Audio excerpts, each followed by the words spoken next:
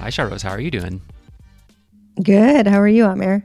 Awesome. The feedback for our first episode was really great. We heard from a lot of friends and acquaintances out there in Silicon Valley and elsewhere around the world. How did you feel? I am so thrilled with the momentum we have from the first episode. People are excited now for the interview series that we're about to launch. It's been fabulous to see listeners, not just from the US, but we've got folks in Canada and we've got some folks in India and Mexico too. So, to all those listeners all over the world, welcome to our community. Did you have any random people reach out to you? I had two acquaintances from the past reach out and say, hey, I'm working on prop tech startups. Since you're interested in real estate, why don't we talk? And that was totally a surprise. I did not expect that from the first episodes. Yeah, same.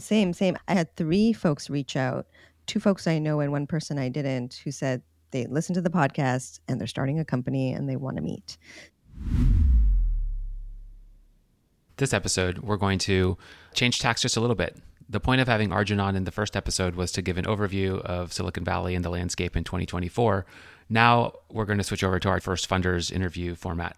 Our first guest is Jenny Fielding, and we're going to go over some of the questions we hope to ask all of the angels and seed investors we're going to talk to. We'll learn from her about her journey into investing, like how she actually ended up in the space, where her capital comes from, why she's working on this. And then we'll talk about her first investment and see if there are any major lessons there. A lot of our listeners are first-time angels and seed investors. It'll be useful to hear from someone who's done this many, many times and how the first one actually went. And then we'll also talk about their best investment and worst investment. And that's kind of up to them on how they want to define it. Hopefully we'll see some lessons there. And then what they're working on today. How are they investing? What do they think of the landscape? And how are they trying to find alpha in this startup investing world? We're anticipating learning from these folks because a lot of them have been in the game for 5, 10, 15 years. And I'm curious to see at the end of, let's say, 10 episodes, what is common and what is different. Is everyone really investing differently, or is there some sort of focal point for each part of the investing process that is the same? So let's see where this all ends up. We're very excited to welcome Jenny to the podcast. So Jenny Fielding is one of two GPs at Everywhere Ventures.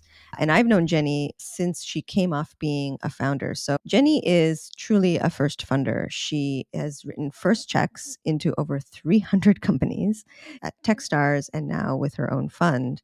And she is also one of those quintessential founder operator investors. She is someone who has operated and she founded two companies in the mobile space, which is when I met her initially.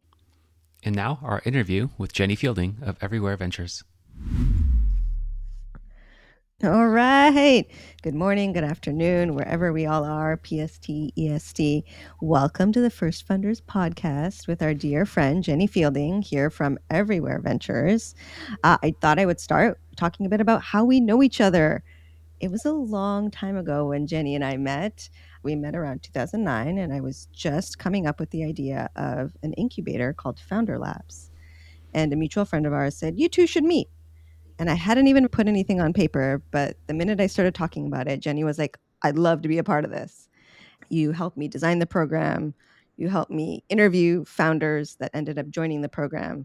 And you were there throughout all 5 cohorts in the Bay Area. We did four cohorts in the Bay Area, one in New York. And you were there as the number one mentor and advisor to all the teams and mentor and advisor to me. And from then, we've continued and looked at deals together. We've collaborated. We've shared ups and downs together.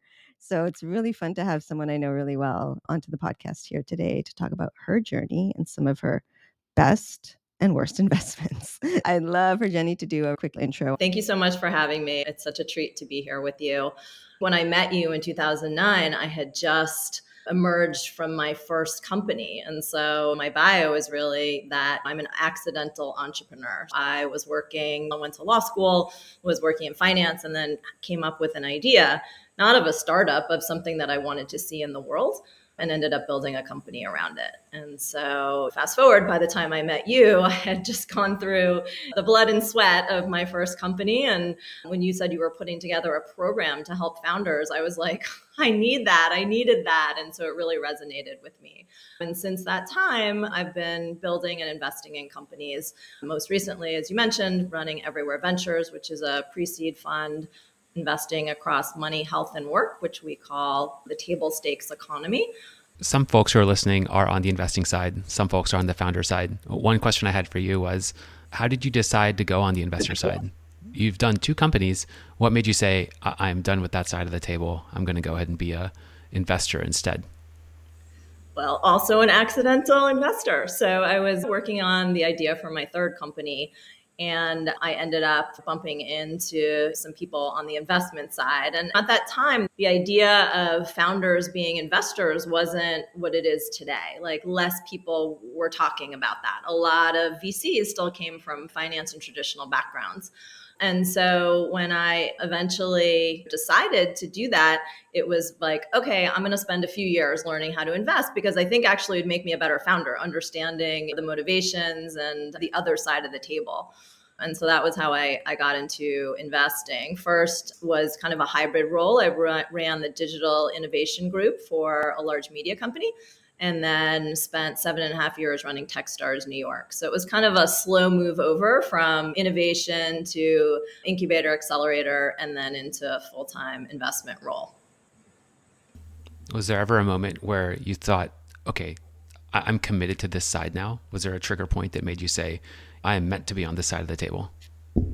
Yeah, I think my time at Techstars was very enlightening for me. And I think I realized that while I was a passionate entrepreneur, maybe I wasn't the best entrepreneur, and that I really found my superpower of helping other entrepreneurs not make the same mistakes that I'd made, surrounding them with resources, being connectivity to a world that was maybe opaque to them, which was kind of the investor side. So as much as I think founding a company was the most important, hard, amazing, like all those things, I think that I'm actually well suited for early stage investing, just because of really what you need to do: rolling up your sleeves, having empathy, helping, but not being the primary person. So. Yeah, if I think of 3 things that I think are true about you from when the first time I met you to today, the first thing is that you deeply understand that founder journey, like the nitty-gritty of it, that empathy that you talk about. It's real. I've seen you in action, and I've seen founders feel like, oh, she gets it. She's done this. I think the second thing is that you've always had an opinion of either about a person or a space, and you speak your mind. And that is not always the case, right? With investors as well, and helpful to founders to hear what your opinion might be, because if they do agree or disagree, especially if they disagree, hopefully they're sharing their side too for you to learn how they think. And the third thing that I've noticed about you is you hustle hard and you do not take breaks. And I think founders can empathize with that. They see that. They see you in the ecosystem. And I think it's incredible to have a profile like yours, a very different profile that, to your point earlier, was not normal, but to have you here fully into the ecosystem now is incredible. So founders are lucky. Let's talk about your first investment. We'd love to hear what it was, how did it go, and what were some of the learnings? Yeah, so this is actually a funny story. So in 2010, I joined, as I mentioned, a large media company to be the head of digital innovation. And my job was a little bit figuring it out, like what was going to move the needle for this media company. And so with that, we were able to experiment and try a bunch of things. Some of them were investing in companies, some of it was incubating companies, starting an accelerator, all these things. It's like maybe 2010, 2011, I'm at South by Southwest. I see this company and they're in the crowdsourced video translation space. And the media company I was working with had all this incredible content, and they were trying to figure out, like, how do they distribute this and distribute it efficiently, right? It's like, at the time, very expensive to translate all this content. So I saw this, I started to make the connection, like, wow, that would be amazing if we could take all this content and have it crowdsourced, right? So I saw this strategic connection, ended up connecting with the entrepreneur, who was fantastic. He was between San Francisco and Singapore. We just had a really good connection. I got to know him a little bit, and I ended up developing this thesis around it and making my first investment as a strategic, really my first real investment, where I put like a fair amount of money into this company. And at the time, it was still kind of a small ecosystem. I was mostly in San Francisco, And I remember Reid Hoffman was on the board, and you could just like call him and get a reference. I feel like that'd be maybe hard now. But he was around the table, and Mark Andreessen was also involved in the company. And the funny part of the story is that the company was acquired 2.5 years later by a large company called Rakuten for, I don't know, like $200-300 million, like a ton of money. And we had like written a big check. And so my first investment was I was like, wow, this is really easy. Like you invest in a company and 2.5 years later, it like exits for $300 million. This is great. So the big learning there for me personally was that is not how the investment journey works. And there's a lot of luck in investing. And I think that's like something that I've come back to many, many times. You can do a lot of things right. You can check all the boxes, but sometimes right time, right place, you do get lucky. And so, every morning I wake up with a lot of gratitude that I get to do this job, but I also appreciate that I've had some great opportunities kind of based on serendipity and the like. But going back to what I liked about this company, it helped me come up with this framework, which is how I evaluate companies. I mean, we're investing at the very early stage. So let's take metrics out of it and let's take some of the fundamentals, because at the pre-seed and C, we don't really have that. But this company had a very interesting founder who I felt had unlocked a secret about the market. And that was really based on this incredible global mindset that he had. He was born in the Middle East, went to Stanford, was running his company in Singapore, and he really saw we weren't going to be so segmented into geographies and languages, that as everything came online and progressed from there, that we needed to have a lot more fluidity between communities and cultures. And so that was really part of the thesis of what his company was doing with this crowdsource translation, right? Because if there's a great content, everyone should be able to see it.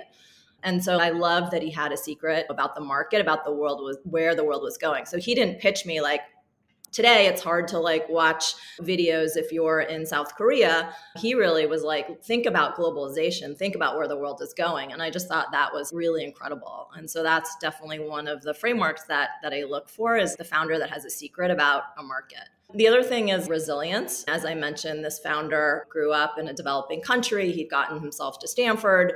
He was living in Asia. And I just saw over the course of maybe 6 months before I invested, just a lot of grit. And I thought, okay, when bad things happen, when complications happen in running the company, as they will, this guy is going to be able to get through it because he's had all of these challenges in his life. So that one of my second tenet was really around resilience. And then the third one was, as I got to know him over these 6 months, we'd have these like great conversations about products, about design, about all these things. And like every time I would meet him, he would come so energized and he'd be like, oh, we just built this new thing that you should check out. Or like, I thought about what you said last week and we built this little prototype. And so I call that the fast founder, the founder that's like very responsive to data, not necessarily what I'm telling them, but like what their customers are telling them, what the market's telling them. And they move fast and iterate, as opposed to like, oh yeah, that's interesting. Let me put it on the list of another million things I need to do. Because as founders, there's a lot to do. But that fast founder who can kind of just like power through stuff, iterate quickly, be responsive to data, was back in, let's call it 2011, where I developed this framework. And that's really what I've been using ever since. So to summarize, you've talked about these three tenets before, right? You like founders who have unlocked some sort of secret. You like founders who have shown some sort of grit and resilience. And then you like founders who show a learning mindset and can move after absorbing data. So I have a question to you on that last point. How do you validate that when you're trying to determine whether to make an investment in the first place?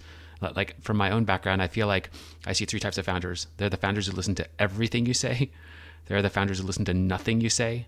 And they're the founders who go off and do the learning you're describing, the synthesis. And then I feel like I learn from them when they come back and give a response.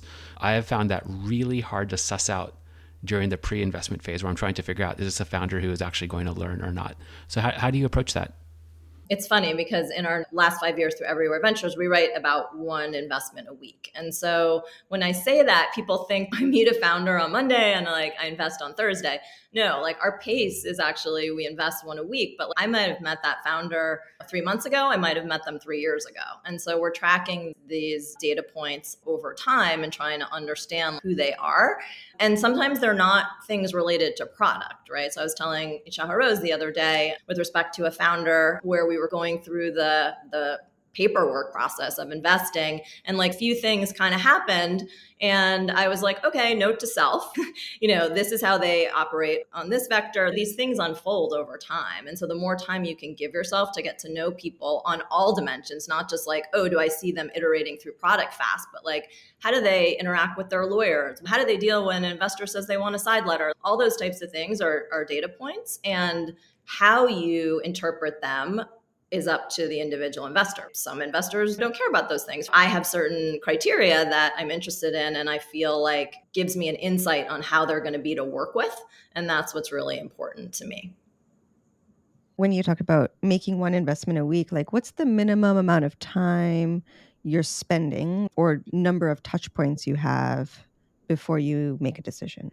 So we have two checks. We have an exploratory check, which we often write in conjunction with our venture partners who are located around the world. And those are small 50K checks. And so oftentimes what that helps us do is like build conviction about a founder. We put a small check in, and sometimes that could be, only a week where we know that person, but oftentimes even those are over time. And then, as I said, the data points of how the legal process goes, what happens after, what's their communication like right after, are they sending an email to everyone?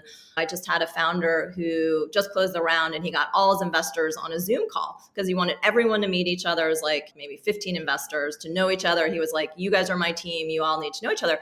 Everyone handles things in different ways. I don't think there's a right or wrong answer, but there's interesting interactions and data points that you can gather, right? And so when we write a core check, which is more like a 250K check, we often have spent a little more time with the founder and have more of a sense of how they operate. So how do you differentiate between the two? What makes a founder go down the path of exploratory versus being a core check for y'all? We have about 30 venture partners around the world. And so they help us kind of source, diligence, invest, and ultimately support this portfolio. So a lot of times I'm not involved in a lot of the early stage. By the time it gets to me, it's like, oh, this is a company that we want to invest in. So that happens quite a bit. And then sometimes we're just getting to know the founder. So I gave you kind of my 3 tenets, and maybe they didn't hit all 3 for me yet, but I want to get to know them. And so I feel let's start the relationship out with a smaller check, and then let's see how things progress in the next, few weeks. Sometimes it's a few months. So sometimes it means we just invest in the next round. Sometimes it means we invest in the next few weeks. And sometimes, there's like a top-up round or things of that nature. I remember that first investment, by the way, that you're talking about. And I remember when you were like, wow, the company just got bought. So I totally remember those moments. And I also remember that there's been plenty of investments that kind of went the other direction.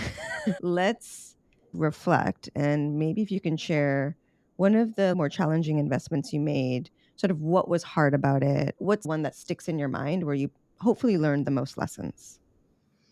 Well, I'm going to tell you a crazy story. So this is a story of a company that I angel invested in before I had my fund. And it was a really cool company. At the time, Amber, I was interested in new modalities of like physical product, hardware, all that kind of good stuff, deep tech. And I met this founder, and I would say that he was a little unusual. Like, I guess that's the best way to describe him. He was very technical. He was very in the weeds. But I mean, he checked my boxes like 5 or 6 times. Like, this guy really was a futurist. He saw a world that I couldn't even imagine. And he was super passionate, so resilient. I just loved everything about him. Although even though he's based in San Francisco, he wasn't your typical San Francisco bro. And so the company was developing rapid prototyping PCB boards. They were building this factory of the future in San Francisco so that when you were developing hardware PCB boards specifically, you didn't have to send them abroad, which would create a lot of friction, expense, and quite frankly, wait time, right? If you have to send stuff to China, it can take like weeks to come back. So I loved everything about this company. And I ended up, being in the angel round, investing, and then developed a really good working relationship with him. had a good rapport with the co-founders, spent a fair amount of time for an angel investment with him and the team. And I just remember like introducing him to a lot of investors, like through the A round, the B round. I remember working through a financial model with him. So really kind of went deep. I thought he was a very special founder. And at some point, I'm not sure the ins and outs of who decided, but at some point it wasn't right for him to continue to be the CEO. So he stepped down. He stayed at the company, but he stepped down as the CEO, and the independent board member stepped up. And this person became the CEO, seemed nice enough. At this point, I was busy. I was doing other things. We would have an email every once in a while.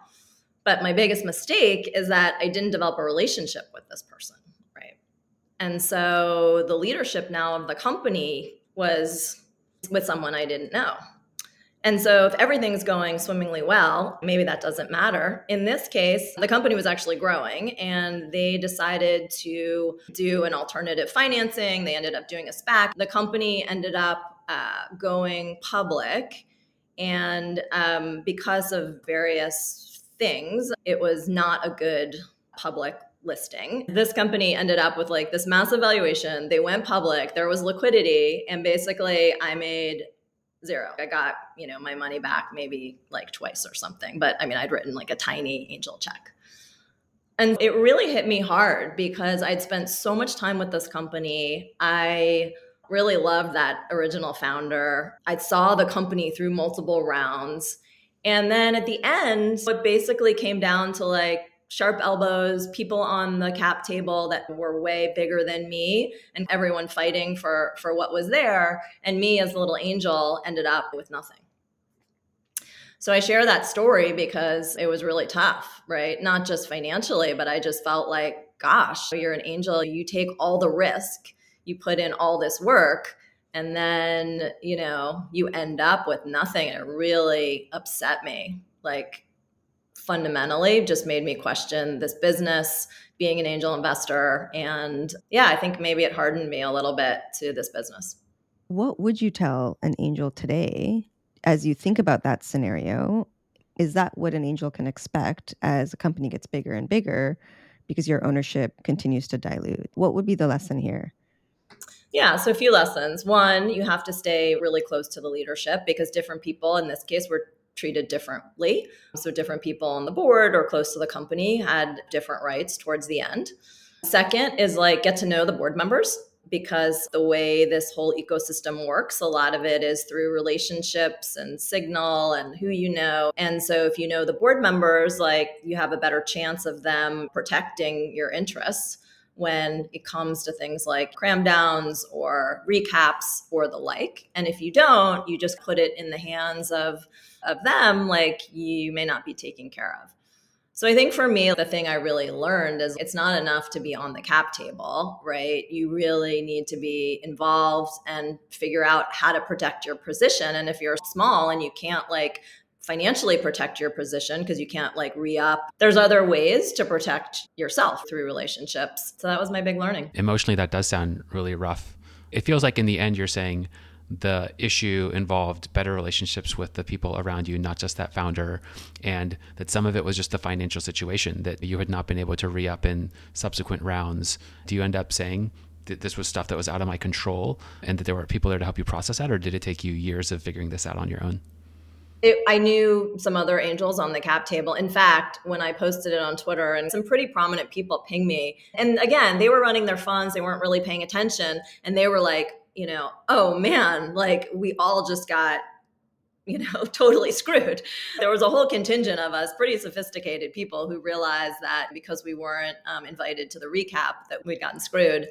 And I don't think this was a personal thing, right? I don't think they were like, let's screw the angel investors. They were moving fast. They did what they thought was best for the company. But because I wasn't in the room and no one was thinking about me, like I wasn't part of any of the decisions. The lesson is it wouldn't have happened with a founder that I was close with, like the founder I mentioned previously, or some of the other ones we can talk about, because I would be in really good contact with the founder and I would know what was going on, and probably this wouldn't have happened. So there was a lot of lessons there. And I think the other angels and people around the table at the early stage also felt the pain.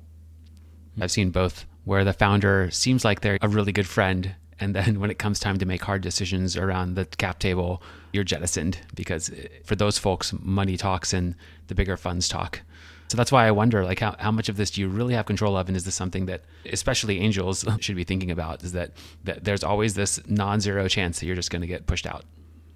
100%. And I just think it did give me an interesting perspective about being an angel. And it's not much different for us as an early stage fund, right? Because oftentimes we do our pro rata through SPVs only to like a certain level. So it is really about having those relationships with the founders and the folks on the cap table. What I'm hearing you talk about a lot is relationships, right? You have a lot of portfolio companies. So how does one individual maintain authentic relationships when it is critical to the job? What does it look like to you? Is there a CRM you're looking at? And you're like, I haven't been in touch with this founder for a while. Like, what's your strategy and tactics for being top of mind, being in relationship with your portfolio? Well, it's interesting. After that experience, I called my co-founder, Scott, and I was like, I always want to know who's on the cap table. I want to make sure, even if we're writing a $50K check, like I need to make sure that I was like so traumatized that I was like, went the other extreme where I was like, every deal we do, I want to put the syndicate together. So in a way, we like that when we're the first to commit, even if it's $1 million round, and then we call our friends. So I think what's really cool is that if it's not just you on the cap table, say a Series A or B investor is getting a little tricky with their terms and they want to do some financial jiggering, if you've got not just Jenny, but you've got Jenny and you've got like 5 or 6 other early stage folks that can really pound the table and that they might have relationships with and not want to burn the relationships, you have a better shot. So really why I wanted to know people who are on the cap table is like, hey, let's form a pact and a syndicate and make sure this doesn't happen to us as a class. And so I think that goes to like your question, which is early stage is so collaborative. And that's what makes it really magical, is that I'm writing a small check and you're writing a small check and like we can all get together on the cap table. There's just like no sharp elbows. And then especially when you're investing so frequently, such high volume like we are, we have to make sure that we're friends with lots of people, right? Because we're going to be on the cap table with all of them. And it's a big community, but it's a small community. And so when there are bad actors, I'm not afraid of speaking my mind. When a founder says, what do you think about this investor? I'll be the first one to say, no way, and just tell them the experiences that I've had. It's for the founder to make the judgment ultimately. But yeah, it is a small community. And I think there's only so many times the big guys can not treat you well before you start telling people and coaching them not to take money there. We have our naughty list of a bunch of billion-dollar funds that we don't feel like are good players in the ecosystem. And oftentimes it's not the fund, unfortunately, it's an individual. So it's not like, don't go to that fund, but it's like, don't deal with that person because they're just a bad apple and we don't want our founders dealing with them and we don't want to deal with them. And we're very open with that information. That's an important bullet point. It's not the firm that matters as much as the actual partner at the firm or the angel themselves. Each person at a company or at a firm has their own attitude towards how to treat other people. And you have to keep that in mind as you go out and invest with these folks. Yeah. And then Shahroz, you asked, how do we keep up to date? I mean, that is the challenge. We've built out Airtable, where we keep profiles of all the co-investors, the later stage investors. We keep it nicely updated. In fact, this week we just sent out like a form for everyone because we know people's thesis change and check size change. And so we try to keep that up to date as much as we can. And yeah, we've gotten pretty good at the data game. So when a founder's like, hey, I'm raising a seed, who should I talk to? We can very quickly do a sort, figure out who are the best in that category, in that geography, in that stage, and be able to ping those people quickly. You know, we've been building this fund for 5.5 years. So we have spent a fair amount of time on creating a stack that really works for such a large fund. When you think about staying in touch with the investors, that's one thing. But staying in touch with the portfolio, do you have days set aside in your week where you say, okay, it's portfolio day? Or are you reactive to the monthly updates? What's the process by which you stay in touch with the founders? Yeah, so we're unique in that we have 250 portfolio companies, so that's a lot. But we've tried to, over the last 5 years, build out like a suite of collaborative tools that is much more pull rather than push. And so what I mean by that is like, whether it's our investor Airtable that's open to our founders, or it's our, we have this doc that's really fun. All our capital comes from other founders and operators, and we have 500 of them. And so we have an Airtable that has all of their superpowers, just like one thing that they do better than other people. And so founders can sort and be like, oh, here's the go-to-market guru, and they can contact that person themselves because that person is in our Slack channel, they're an LP in our fund, and they're incentivized to help.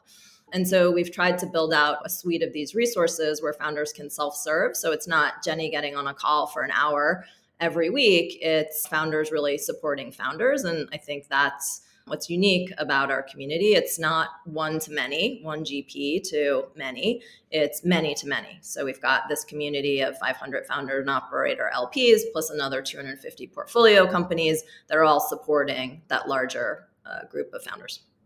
One of your ways you describe everywhere is it's a portfolio supporting a portfolio. Based on prior experience, I can tell you, like, other VCs will say, well, you get access to our founders as well. We have lots of founders in the portfolio. Look at all the successful companies we've had. I remember one of the events I went to, we got 10 minutes with Michael Dell, like the guy, who started Dell Computers, right? And was it useful? It kind of felt like it was an ego stroke more than anything else. Later on, other investors would try to come and say like, oh, well, we have so-and-so, or we're on the cap table for this company, and this hardware company is very relevant to what you're doing. But then we had to rely upon the investor or their chief of staff or their executive assistant to help push things forward to make a connection happen. I like what Everywhere says. It sounds like you dissociate yourself from the process and let founders have direct access to this Airtable, and that's your secret sauce for the actual connection. Is that right? Yeah, our team and our venture partners help play air traffic control of connectivity, because oftentimes the founders, they're really busy and they're not thinking of a connection like, oh, you should talk to this person. They happen to be in Singapore, so maybe you don't know them, but they'd be good. So I think that's thing one. Thing two is that something I've learned over the last decade in startups is that Michael Dell, like, the fancy names are not always the most helpful, right? And oftentimes it's the folks that you don't know, but they really have great expertise or a secret, and they're not very hard to reach. So yeah, I feel like everyone in our community is very accessible. I mean, we don't tend to have these big names that have like lots of layers between them and the world. That's not what we sell to our founders. We're like a community of people like the three of us, right? People that want to see the next generation get better. To do that, like, you put in a little bit and you get something in return. I feel like I should give you a chance to give a shout out to one or two people that you think are these types of experts that are in the Everywhere LP base. I mean, we just have like a great community. One of our vectors of what we look for is we want people that want to make the world better. They're just people that are community minded, that are nice humans. And we walk away from a lot of deals that are good investments. And that's like a topic you guys could do a whole show on. Honestly, I think it's a great topic, is like, what's your commitment or like obligation to LPs? Is it just to get returns, or is it to build the fund that you want to see in the world? And for us, we've made the decision that there are enough good people in the world building massive companies, and we're going to focus on those as opposed to the jerks, because there are a lot of those folks as well. So we're very proud of our community, and we just don't seem to have troublemakers or bad actors. We run a community that has about 1,000 people on a Slack channel. We have never in our whole existence of having the Slack channel 6 years had any like animosity, anyone saying something inflammatory. People literally use the Slack channel just to connect and resource oriented and for feedback and whatnot. It's like pretty amazing. We have people from all different walks of life that believe and practice very differently. But when they come to our community, it's all about being a founder and putting that hat on. And I think that's the thing I'm most proud of. What's the best investment you've made so far, where hopefully you've realized some outcome, and bring a little concreteness to it? If you can talk about what it is, but also like, how long did it take to get to this outcome? Why did you invest? What did you see at the time? And what did it end up actually being? Because things always change. Yeah. So in 2015, I was doing a little bit less in deep tech and was interested in fintech and the future of financial services. And obviously that was one of these waves, as we've seen many, that blockchain was rising. And so I met this founder, and again, going back to having a vision about the world, he pitched me this crazy world where my grandmother would be transacting in Bitcoin, and he was quite convincing. He had been in the space for a long time. He'd been the co-founder of an exchange, and he laid it out for me in a way that I can understand. I'm not technical. He didn't like jump in the weeds, but he painted this like very beautiful picture of what the world could look like when everyone had access to a currency without like a middleman, right? Or transactions without a middle person. And I thought, that's like pretty amazing. And so he was building a blockchain analytics company because he was like, well, if crypto's going to rise, someone needs to be tracking it. And so I started working with the company. And it was very clear to me within the first 6 months that this was a very special company, that this founder was going to create a really large company. What was interesting is it wasn't clear to anyone else. And so this was the most exciting company that I'd invested in and never let me down in all the things that I looked to track over those 6 months. The company was based in Europe. I convinced them to move to the US. It's going to be easier for you guys to raise here. I sell them this whole vision. And then we go out to raise the seed and I introduce them to everyone in the market, and everyone wants to take the meeting, right? Because very compelling founder, big vision, like all these things. And everyone comes back, no, sorry, Jenny, like market size too small. And I kept on saying like, well, today the market size is too small, but what you're saying is you don't believe that will come to be. And like no one would really admit that, but they were just like market size too small. So everyone, the best investors that passed on this deal at the seed. And they ended up taking a term sheet from a really good investor, but someone back in Europe. It was sad for me because like I was so excited about them. And I just thought like, of course they'll be able to raise money in New York City, right? So that company has now gone on to do incredible things and is the leader in blockchain analytics. I have, through various mechanisms, basically returned our fund many, many times through that investment, which is still going strong. I tell you that story because it was just such a good clarifying experience for me. It took a long time. I'm conflating these things, but it's like from not getting a term sheet to being a unicorn times 3, that was 5 or 6 years, right? So it did take a long time, but like when it actually happened, they became like the clear leader in the space, and anything can still happen, but the company is going strong. The thing that it just solidified for me was, this is at the early stage. It is about finding people. And anyone that tells you that any of these other things matter, like what their product is and what their TAM is and all of that, it's just an excuse to say no, that they just don't believe in the founder. So just like call it what it is. And that's fine. It's not bad not to believe. Like we say no 100 times a day, right? But what we're really saying is that we don't believe in you. And I think that that's like a hard thing for founders to hear, for for anyone to discuss out loud. And so we kind of couch it in these other things. But it was just a good reminder of A, if you have conviction, stick to your guns, even if everyone tells you you're wrong or crazy. And then B, if you have your framework, stick to your framework, right? And this person like hit all those buttons in spades, and it just took a long time. When you mention the framework, I think you're talking about the 3 bullet points of a founder. You also referenced something around the first 6 months they were hitting the checkpoints you wanted to see. Could you share a little bit about that? I think the folks listening sometimes wonder, do I just put a check in and then I wait 5, 6, 7, 10 years and hope for things to work out? Or are there intermediate checkpoints along the way that you see as being valuable? And like, since you mentioned the 6 months thing, what were those? Well, that's the last framework of the fast founder, right? So it was like they had to do an impossible thing, which was they had to sell a huge bank that had been around for hundreds of years a new technology. And we know how hard it is to do anything with big companies. Now try to do that with a bank in a regulated industry. And they were able to do it like just in a few months. So it was like every time that I checked in with them, it was like, yep, we signed those guys, and yep, now our pipeline's this. And it was just like this incredible momentum, even though it was super early and almost pre-revenue.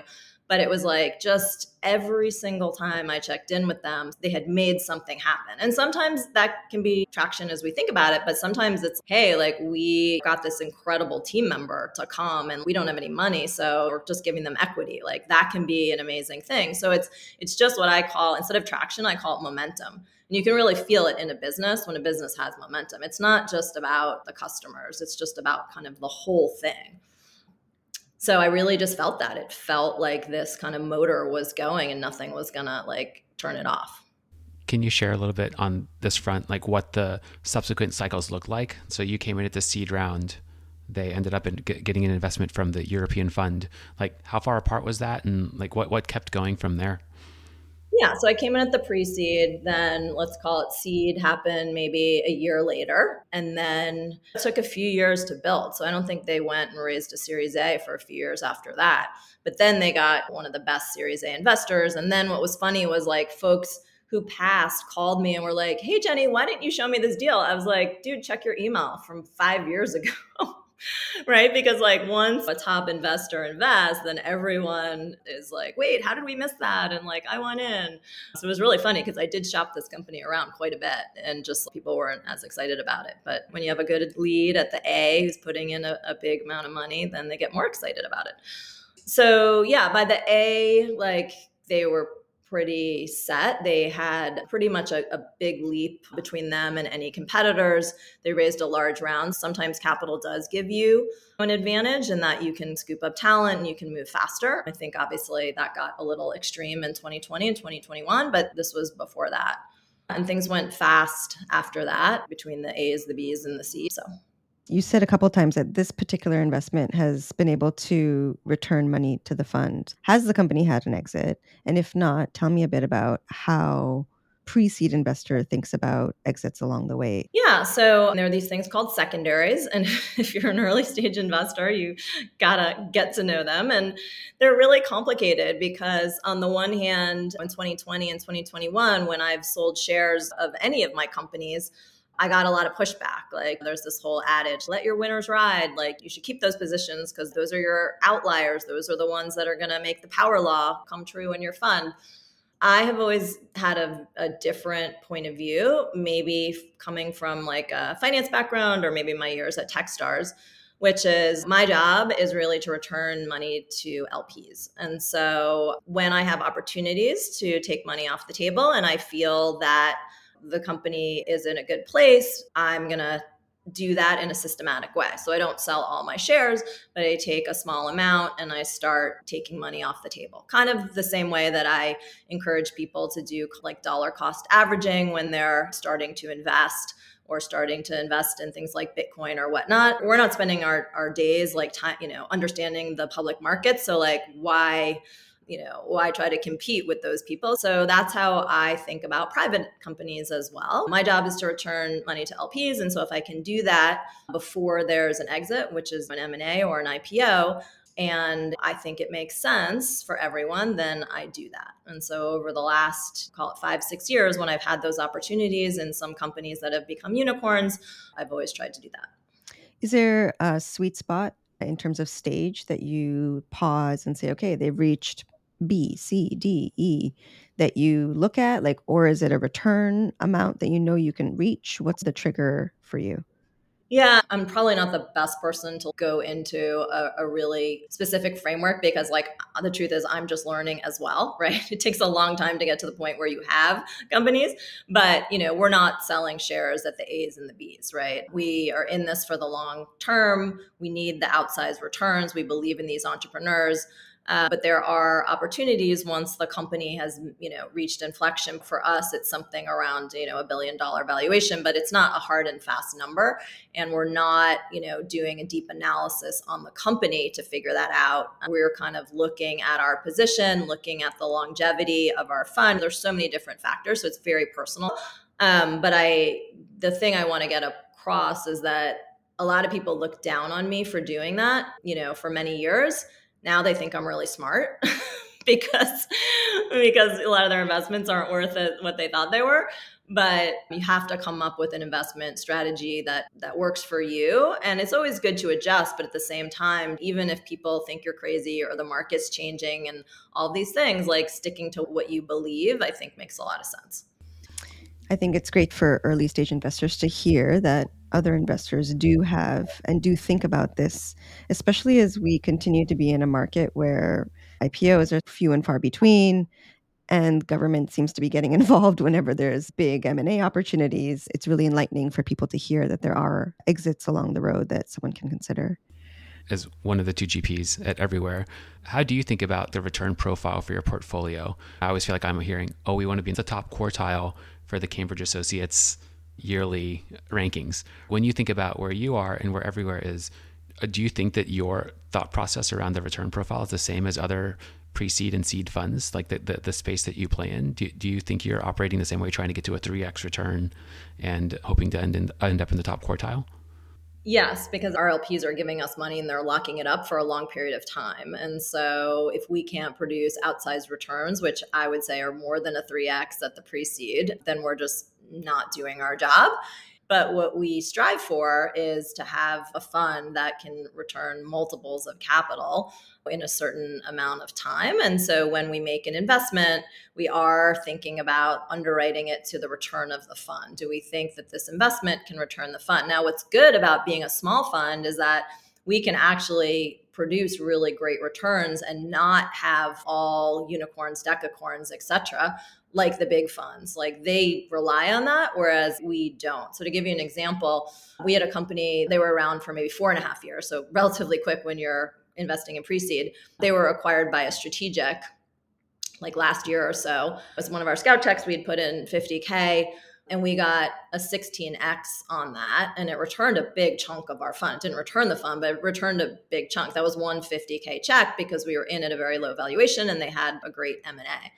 So it doesn't mean if it doesn't return the fund, it was a loser, where maybe a larger fund would have to profile it that way. Because for us to have something after 4 years that returns more than a third is actually a great outcome for us. So I think a lot of it depends on AUM. It just depends how big your fund is, and that determines your strategy to a certain extent. So Jenny, thanks for talking us through your background and the history of some of your investing. We'd love to hear more about Everywhere today. Yeah, so we're a pre-seed fund. And as we mentioned, we are rather high volume because we want to be the first check into those small rounds. The average round size that we're investing in is anywhere from 750 to 2 million. And we're writing about 250K into those rounds.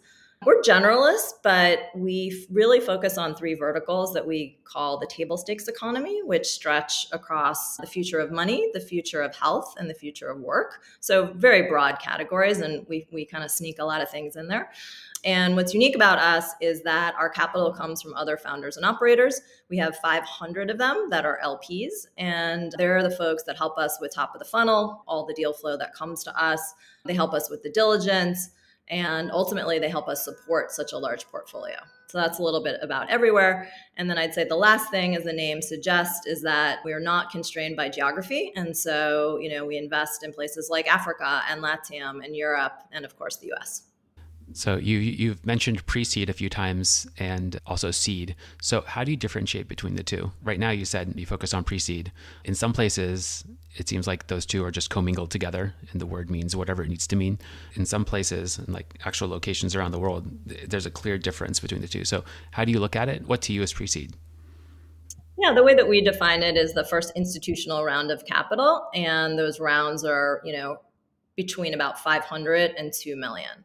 So we believe when people go out and raise, the $3 million round, and technically it is their first round of capital, those are really like seed deals. Most of the investors around the table are slightly larger. They're writing maybe a $1.5 million check into 3 million. So, technically that might be pre-seed. In our mind, we kind of call that seed. So first institutional capital, but really modest rounds, 500 to about 2 million.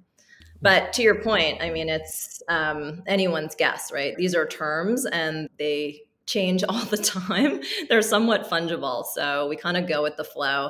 I think, as you mentioned, in different locations, something that we might call a pre-seed here might be a seed. So we don't get too hung up on those terms. And I think even geographies in the US, I had someone recently tell me they were raising like a $4 million Series A, and they were based in the South. And I've noted to them that they could probably talk to seed investors in New York because that was the average seed round, I think, is $3.5 million on the coast. So lots of confusion, but we kind of stick with our definition. How about when it comes to valuation? That seems like 10 million is a magic number for you. Like, how do you think about this now? Is that still the number you're dealing with? Do you feel like that's fair for pre-seed? Lots of rules are meant to be broken, but one of the things that we're good about is discipline. And so even during 2020, 2021, we set a $10 million cap for ourselves and we stuck with it, right? Which meant we passed on a lot of deals that we loved. And there's a lot of discussion whether that's the right strategy or not, right? Should you be in just be chasing the best companies regardless of valuation? We have found in our model that having price discipline when you write a small check moves the needle for us. And so I don't believe in venture there's one right answer. Many people can have different strategies. What works for us is that 10 million cap. But we have companies, we actually just did one this week that was raising on a 5 million. And, sometimes we see them at 15. So we look across the spectrum, but I'd say 10 is about our cap. I've had friends tell me I'm an idiot for thinking about valuation at all at the pre-seed stage, right? Like you'll see YC companies. Yeah, it's a very West Coast approach. And I think it can work. Like, listen, if you're in 10 unicorns and you got in at 50 million valuation, like you can do great. I think a lot of that comes down to timing the market. So you're really relying on that. Your valuation at entry point is less important than on exit. You know what I mean? If you get in at a 50 and the company exits for 200, like actually, potentially with the dilution, like it's not that great. If you get in at 50 and they exit at $1 billion, you would have been an idiot not to do it at the 50, right? So a lot of it is where do you underwrite the exit as opposed to the entry? And anyone knows, but if you believe that this group is building a multi-billion-dollar company that literally can exit for that, then maybe valuation is less important. And isn't this also influenced by how much money you can write into that round, right? Like a small check size at a high valuation. Is that a big influence for you all? Because you're not putting in $1 million into the round, you're often putting in 250. So is it check size that leads to this discipline? Because, you do want to find deals that will return the fund. Yeah, we're a very small part of the cap table. So we just have to be very disciplined because we don't write follow-on checks. As I mentioned, we do everything through SPVs. And so with that, we have to make sure with such a small ownership that we're getting in an attractive valuation so that we can have a company that exits 16x with 150K check and that returns a third of our fund. We need to be able to have those types. Whereas if you had $1 billion fund, you can't write a 50K check because that just doesn't move the needle. We'd love to hear about an investment you've made recently. Yeah, so in the kind of future of work bucket, actually this week they just announced they'd been in stealth and they're a company called Fora. And so they're doing what they're calling an ERM, Executive Relationship Management Platform, to help C-suite decision makers using AI and automation. But the fun part about this company is that I think it was I don't even know, maybe 2009. Like a really long time ago, there was this co-working space in New York called Dogpatch Labs. And I was running a startup and I was like one of the first tenants in this. And the guy who sat behind me was this guy, Joe. And he started this recruiting company, this automated recruiting. And it was called Local Bacon. And which I just who starts a company called Local Bacon? How can you not love that guy? New York was like really coming alive at that time. And it was a really fun time to be building. And I had this guy running Local Bacon behind me.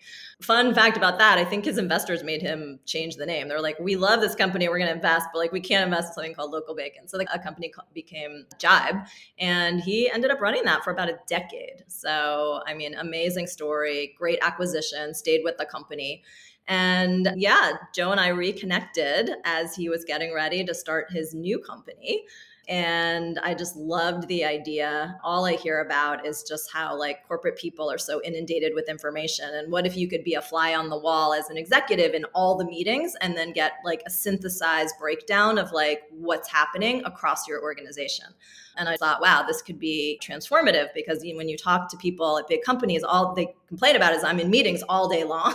What if you didn't need to be in meetings, but I just love the concept. I'd obviously loved Mr. Local Bacon and it was really fun to be able to support him. I was a founder last time. I couldn't have written a check. So it was very full circle to be able to support him. He just came out of stealth this week and, really excited for them. So how do you get better as an investor besides continuing to invest? If you think about folks like myself and Amir who are in the game for a few years now, but you've got more than a decade of experience. What do you do to keep getting better at the game? We do a lot of retros where we try to keep good records of what we passed on. We like save decks, we look at them, we try to review where we were, what we thought, what we were thinking. We take a lot of notes. Retros are really good. And then I think like you have to have a retro with yourself. Every few years you need to sit down and be like, okay, what were my biases? Like where were my blind sites? And like how do I break through that? And I think that's like a very personal thing you have with yourself. So like the data can help you, but ultimately you have to make a decision as a person of, do I want to change my point of view? And so I have those conversations with myself, every year or so. I do like a little retro of like, okay, what have I learned? And I think what's really helpful is if you have a great co-founder or a thought partner or multiple ones when you're running a fund, I think that's really helpful. So even if you're like a solo GP, having some thought partners, some people that you're always bouncing things off is great. And so like my co-founder, we just think about things like very differently. And it's so fun to hear his take on something. We always joke, like, I get off a call with a founder and I'm like immediately like, it's a pass. And he gets off, and this is funny because I'm like an optimist. And then he gets off the call and like, he's so excited. And then over the next week, the wheels turn and I get more excited because like I start doing more research. I spend more time with the founder. So I dial up and then he dials down. And just like it naturally happens that way. It's hilarious. So we have the same reaction after every call where I'm like, oh, Scott loved it and I hated it. I was more skeptical, right? Because that's a little bit my nature. And then somehow we end up in like the same spot, which is fun. Are the two of you often looking at the same thing? Because you said you're both very different. When you do come to the table, are you more focused on the people or is he more focused on something else? Well, one thing I think is important is that we are a conviction-based fund, not consensus. So we're not looking to agree. We're looking for one person to bang the table and say, I have to do this deal. So yeah, I just want to make that clear because I wasn't saying that we have to get to the same place at all, but it is kind of funny how we often do, because we do agree quite a bit. But I think when you have a long partnership, you have a lot of trust and mutual respect. And so when I want to do a deal, his job is really to support me to get the information that I need to help me get to conviction, even if he can't, if that makes sense. Mm-hmm. So we feel like that's a good sign of a good partnership. We're not going to agree. We're not going to get to conviction on the same things, but does he need me to do some reference calls or help? Or we often think about in our network, because those folks are helping us with diligence. So like he'll love a deal. I might be lukewarm on it, but I'll be like, okay, here are the 5 people in our network that we should talk to, or you should talk to, right? To understand it. So we work on deals very collaboratively, but we don't make decisions together. Rapid fire. Who is a first funder that you admire? Well, I mean, since I just talked him up, I'm going to say my co-founder, Scott. Yeah. Okay. Is there a book or a piece of media that's had a huge impact on how you invest today? I mean, honestly, I've read that book, Venture Deals, a million times, and I still read it. It's so good. Love it. Zoom, phone, or in-person meetings? Zoom. It's just so efficient you're talking about first meeting, Zoom. Sure. Yeah. First meeting, Zoom for sure. What's your social media platform of choice and why? I mean, it's funny because LinkedIn, I definitely am more professional and talk about my our fund and all that stuff. And then Twitter, I'm definitely more spicy. So depends. If you want spicy, Jenny, check me out on Twitter. If you want more buttoned up, mom approved, definitely LinkedIn. My favorite is Spicy Jenny, the person I know and love who has just gotten better with time. Thank you, Jenny. This was super, super fun to hear how you've been growing and changing and investing to where you are today. So thanks for taking the time. Where can people find you? Where can people go next to learn more about you and Everywhere? Yeah, so you can email me at j@everywhere.vc or follow me on Twitter. Thank you, Jenny, for coming on. It was so great to really get into the details of your journey from the beginning. So I thought we could do a quick recap of some of the points that we walked away with from the conversation. The importance of knowing founders over time, even though she's making a lot of investments in a short amount of time. It's not that she only knows someone for a week. Often these are relationships that she's had over years. Sometimes repeat founders show up in her life. This idea that you want to get to know someone over time, track their actions, use that as understanding and data to build your picture of who this person is. which is like the main point of all this, is you're investing in people at the earliest stage.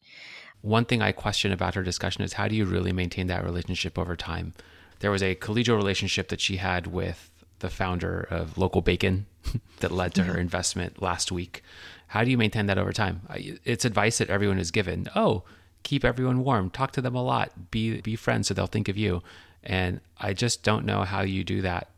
Like, I'm still trying to understand, how do you do that over so many different people over time to where the other side sees you as a resource when the time comes? Is it just that you're top of mind because of recency bias, or is there some other delicate dance in relationship building that happens that I'm just not good at? I wonder about that a lot when I hear stories like Jenny's.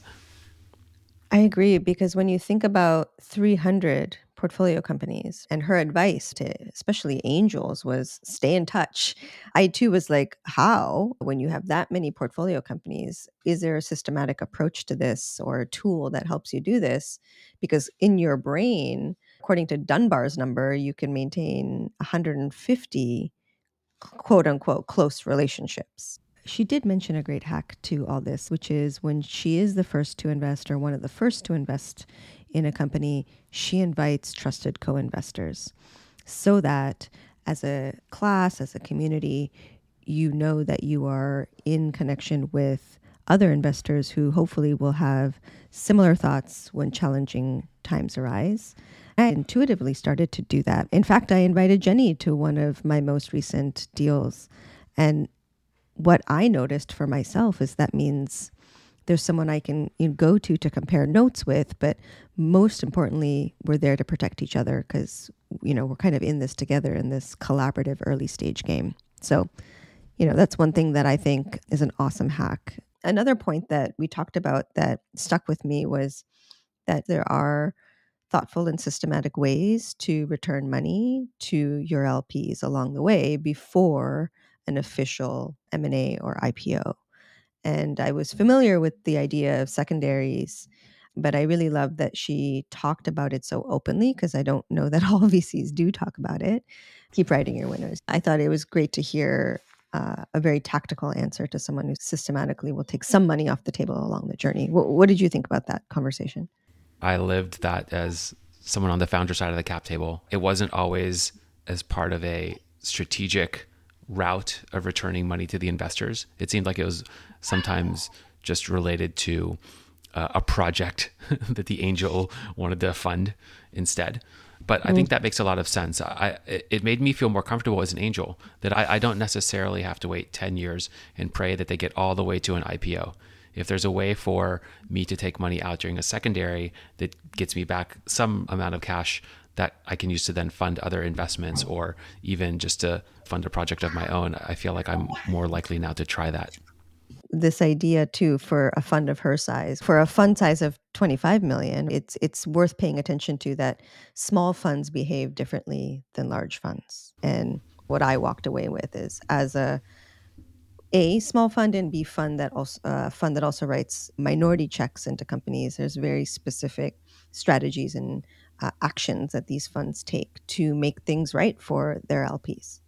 That was one of my favorite takeaways, actually. I loved that discussion around how pre-seed funds have to go for higher than 3x multiples to make the numbers actually work out, and that this means that you're going to make a lot of investments at the earlier stages and go for lower valuations and hope for the best. It actually made me want to be an LP in more small funds, that I like the upside models that they have compared to the funds that are saying, let's raise and invest in 10 companies over the next 2 years.